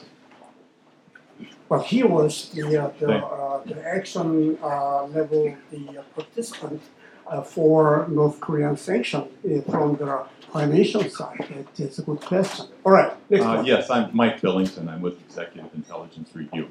I think everyone knows that both Moon Jae-in and President Trump presented the North with a development program, the thumb drive that Moon presented and the video that Trump presented. And in both cases, they're very much linked with this new Silk Road process, which is really redefining the world in a very significant way. In fact, Trump's video even had pictures of Chinese high-speed rail. And of course, Russia is also already discussing reopening the railroads, pipelines. Moon is talking to them. So I think the question here is, we haven't discussed at all the potential for the collaboration between all of these countries in the new Silk Road as a basis for really establishing some trust that there's going to be ongoing development, which would include trust from the North Koreans. Good point. We haven't discussed this one in this session. Anyway, well, good question. All right, good. Now, we would like to discuss anyone more? Okay, please. You will be the last question.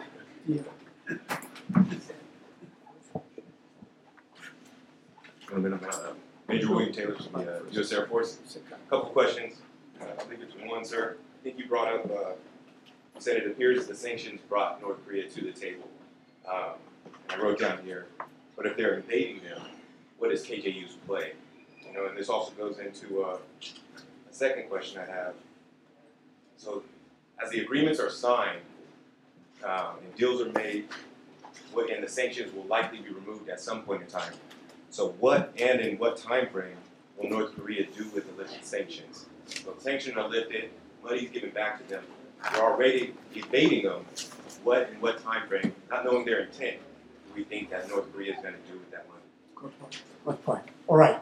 Now we would like to listen to from the presenters first, and with you too, if you have the ideas, please respond to the presenters. All right.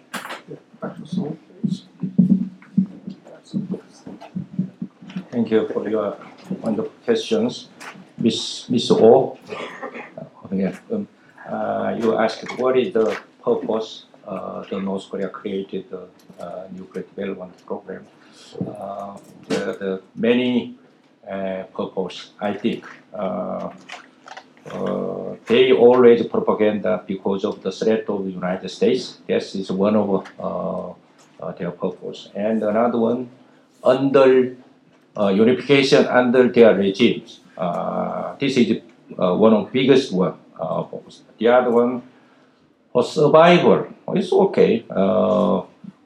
With the WMD, they are negotiated. Okay, give me much money, and what do you help for me? Now they are negotiating. That is one, and that is also economy ones. So their purpose could be very complex one. This is my compound one, and this is my views. And second, how we can change that one of you asked there. So in the international politics, we learned that one to change the political system, we need changing the leaderships. So without changing the leadership, we cannot expect the political systems. Second question, Mr. Sharon. Okay, South Korean society divided into in terms of denuclearization, etc. Actually, we have to divide it. One group, left-leaning group, the other one, right-leaning groups. So, what is the difference? The right-leaning group has the conception about the North Korea. North Korea is our same race, brothers, but till now our enemy. But the left-leaning groups, they are our same race, our brothers, they are not our enemies. There is a big difference. Because of this difference, there are many kinds of different arguments. So,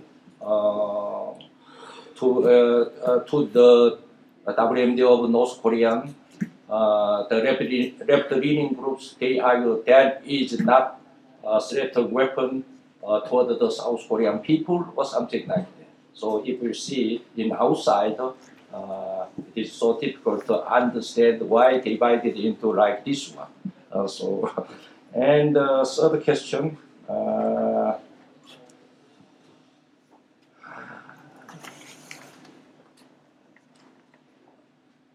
Why didn't you mention the chemistry weapon, biological weapon, etc.? So we also very seriously care about total WMD. Then we love so much the Bolton's idea, nuclear weapon, chemical weapon, biological weapon, all such kind of weapon, and including the specialist relating to the WMD programs, all sent to the Tennessee State and Oak Ridge. So we welcome to so much that one. That is, in a sense, complete CVID. We are so concerned about all those kind of weapons. Question 4, Victor, you go. Relating to the Chinese, South China Sea threat and the North Korea denuclearization issues, I think the main issue for the United States would be South China issue. This remained one. Before, maybe we are so busy United States have been so busy to resolve the North Korea nuclear issue. This is my viewpoint. And in terms of sanction, U.S. Mike Bill, our President Moon and Trump's viewpoint, we cannot predict the Trump's viewpoints. So in terms of diplomacy, in a sense, we can understand. So after the Singapore summit meeting, even though the conservative group divided into two groups, here is the another group. So what is the purpose for the summit meeting? Is normalization between United States and North Korea, or for the CVID? We divided into my viewpoint. Everybody knows the primary one purpose for the summit meeting. They knew CVID, but the United States actual the purpose is not CVID, the normalization between United States and North Korea. This is my viewpoint. So if they created the normalization between both countries, CVID and military drill, everything is the next priorities. Now, in terms of this viewpoint, I'm trying to understand every Trump's behavior.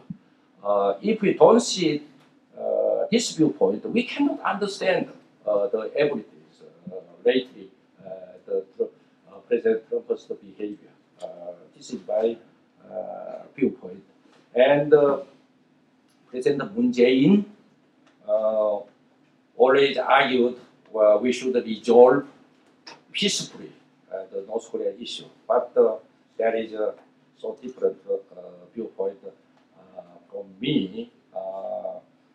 If it is possible, it was possible already. The North Korea's nuclear issue had been resolved. So we should mobilize all kinds of measures. This is my view. A wide and interesting variety of questions. To Dr. O's question, why did North Korea develop nuclear weapons? Excellent question. I mean, the program has been, they started, I think, with cooperative agreements with the Soviet Union back in the 1950s. So technically, the program's been around for a long time. I think from the start, it's been a revisionist program. I don't know that the United States and the Rock Alliance was the initial target, but I think 1989 was a pretty dramatic year with communism collapsing around the world, dictators like Noriega being extracted and extradited. A lot of bad things happened that year, and I think a decision was probably made at that point that the program was targeting the ROC-US alliance. So maybe not initially, but I think where we stand now, it's certainly, if you're from the revisionist IR school, then it's targeted against the alliance. The question and the comments from Mr. Humphrey on the submarines, that's an excellent point. I mean, that's certainly going to come up in negotiations, I'm sure. The other weapons of mass destruction, absolutely. Where do they stand? I think nuclear has been chosen as the topic du jour that's got to be solved first. I don't think the other issues are going to come in, unfortunately. Like particularly the human rights issue. It's not going to be on the table until the nuclear issues talked to first. And the trade issues with China, yeah, I do. It's for Hugo Kim. I think it's all interconnected. I'm sure that's being factored in, and it's part of the play with China. And keep it. There's so much going on right now. If one were to really spread the table out and look, there's consolidation of U.S. forces on the Korean Peninsula. Camp Humphreys is absorbing the Army's footprint right now. There's the ROC is looking at moving 3 strategic air bases, Daegu, Gwangju, Suwon air bases, could result in a changing U.S. Air Force footprint. Congress has authorized a bill to create a floor for U.S. troops in Korea, 22,000. Why 22,000? Don't know. But so there's so much going on. There's ROC-U.S. negotiations going on with defense cost sharing. And it's all interrelated. I mean, all of this is out there, and it's probably all connected in some form or another. The question, Bill Newcomb's point on devaluing the NPT, if North Korea is recognized as a nuclear state, I think is an excellent point. I mean, there's so much at stake. By recognizing North Korea, it really unravels, and kind of the house of cards falls down on the entire UN effort. Mr. Billings, the video was interesting. Did everybody see that? It was pretty interesting. No, I don't think the U.S. is going to be part of the Silk Road. I don't think China, Russia, or any of those countries in that region have any plans on inviting the U.S. Investment. Now, I could be wrong, but I don't think the U.S. is their first partner.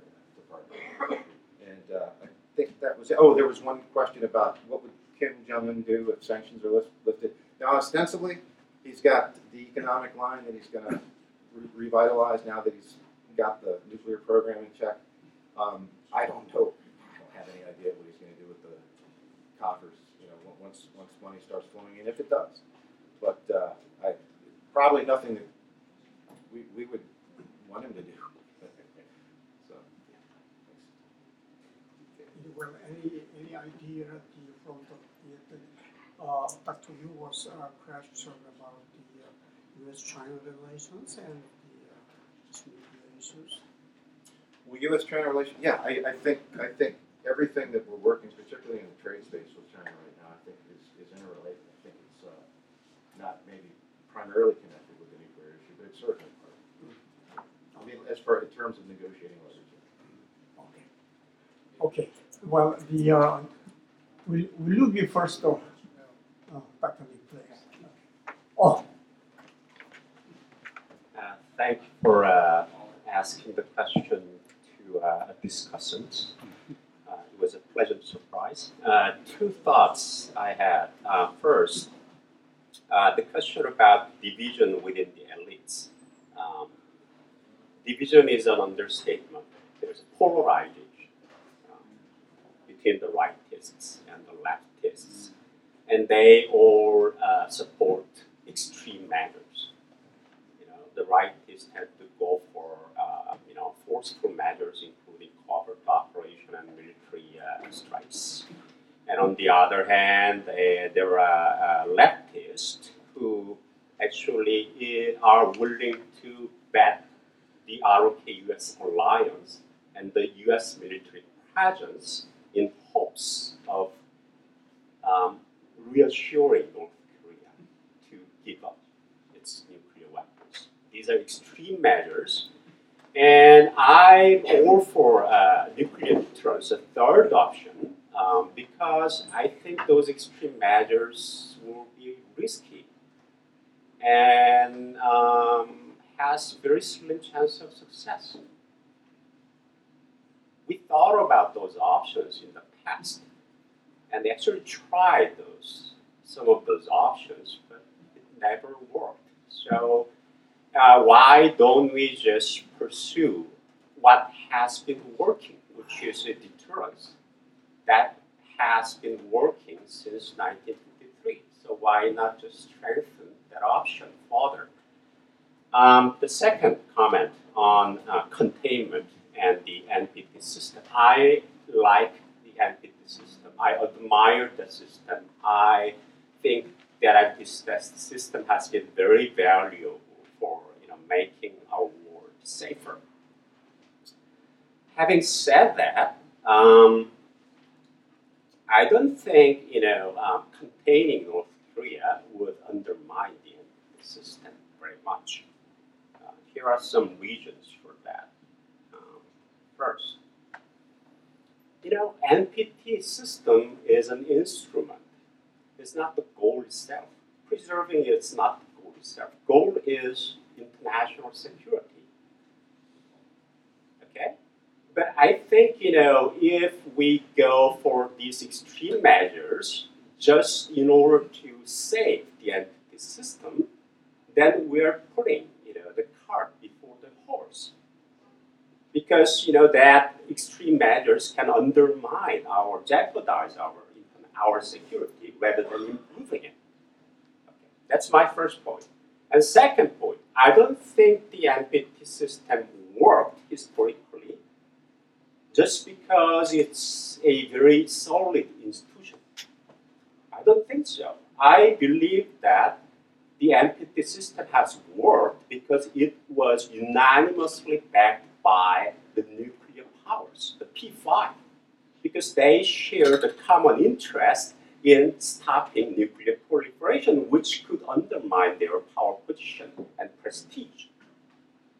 So even if North Korea, holds on to its nuclear weapons, and the United States, China, Russia, France, and Britain will try very hard to stop those nuclear dominoes from falling. Fortunately, those candidate states you laid out, Japan, South Korea, Taiwan, Saudi Arabia, and Brazil, to some extent depend on the United States. So United States has a leverage over those countries with which to restrain them from going nuclear. Even though the Pyongyang gets to have those nuclear weapons for years or decades. And finally, a related point. North Korea having a nuclear weapons for some time sets a bad precedent. But bad precedent does not necessarily translate into undermining of the institutions. For example, the NPT was open for signature in 1986, but it didn't have muscle or teeth. The NPT became effective after India, detonated its first nuclear device in 1947. A bad precedent that alerted the international community. Okay, and that was the pretext for all those nuclear armed powers, P5, to get together and to try to stop further nuclear development. So I think this bad North Korean precedent will actually have a chance to boost the NPT system rather than undermine it. Thank you for listening. Thank you very much, Scott. That's so well. Okay, and you may have something to say to add. Do we have any other questions out there that we're not going to ask? Any other questions? Yeah, there's one right over here. Edward Eagles, it seems to me that an assumption given here is that Would you take a microphone to say your sorry. Thank you.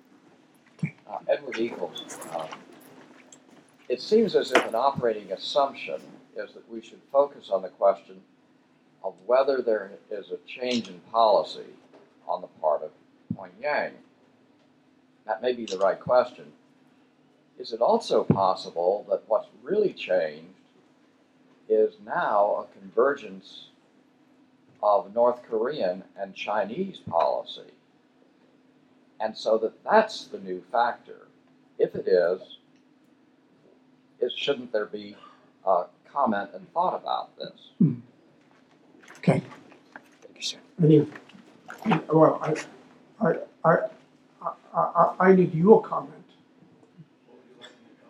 Well, if any. Any other questions before we go? No, my go ahead.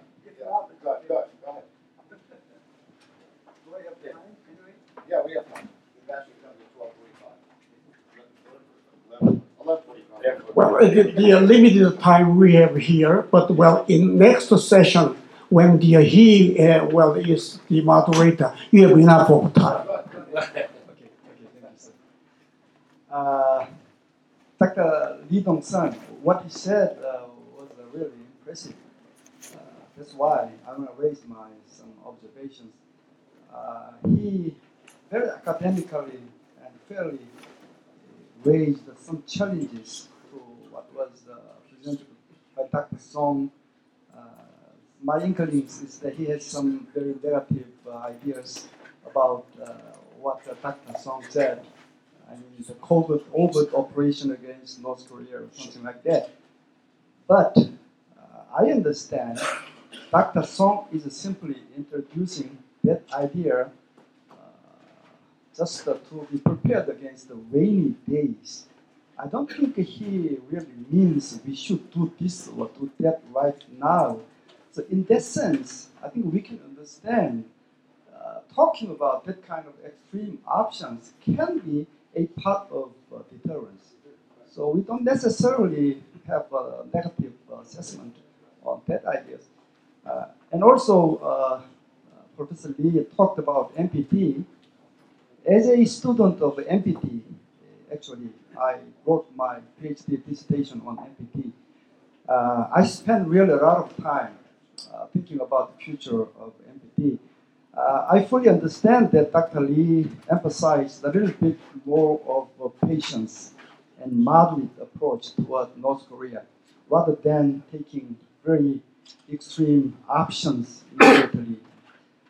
Yes, basically he's right, but I want to say not too much patience, not too much time.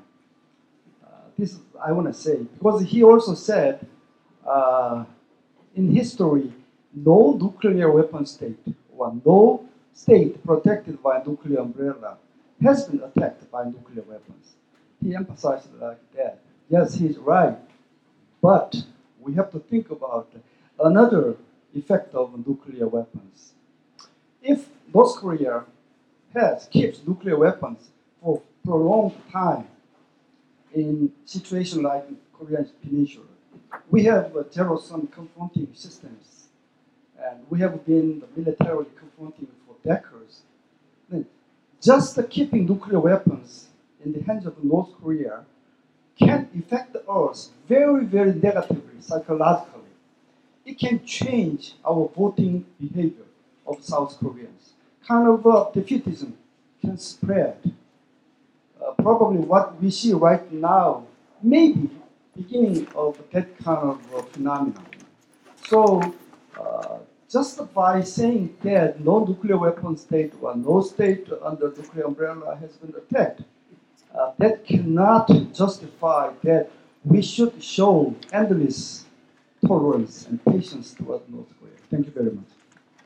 George, if I can ask you to address the first question, that would be very, very helpful on the China-North Korea strategic vision. Certainly. And so, Mr. Eagles, the assumption that, or the question that is there a convergence between North Korean and Chinese policy?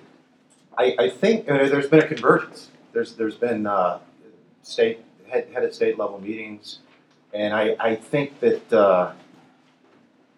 I don't know if they're converging or they're conspiring on a policy, but they're probably celebrating some of the outcome of the Singapore summit. I mean, I think that President Trump, inadvertently or purposely, has kind of worked his way into the Chinese North Korean policy space by the freeze for freeze, canceling the combined ROC-US exercises. President Trump's kind of helped facilitate a little bit of a convergence there. Other than that, I think it's too early to tell. Dr. Lee, would you like to discuss any more on the MPT? Yeah. No? Okay. No, I think. Okay, we have about 10 minutes. I want to give everyone a chance to do what they have to do for the next 10 minutes while we wait for the ambassador to come here. As soon as the ambassador comes, I ask you to move back in here, and the ambassador will give us a presentation. We're very lucky that he changed the schedule to be here today. He was going to be on travel. General Pyo, who's the defense attaché, used whatever straight-on tactics he used to get him here. So he's going to be here today, give us a presentation, and after that we'll break and head to lunch. So just take a break now in place, or use the restroom, or whatever you have to do. And I thank the panel, great panel. Give them a round of applause. Thank you.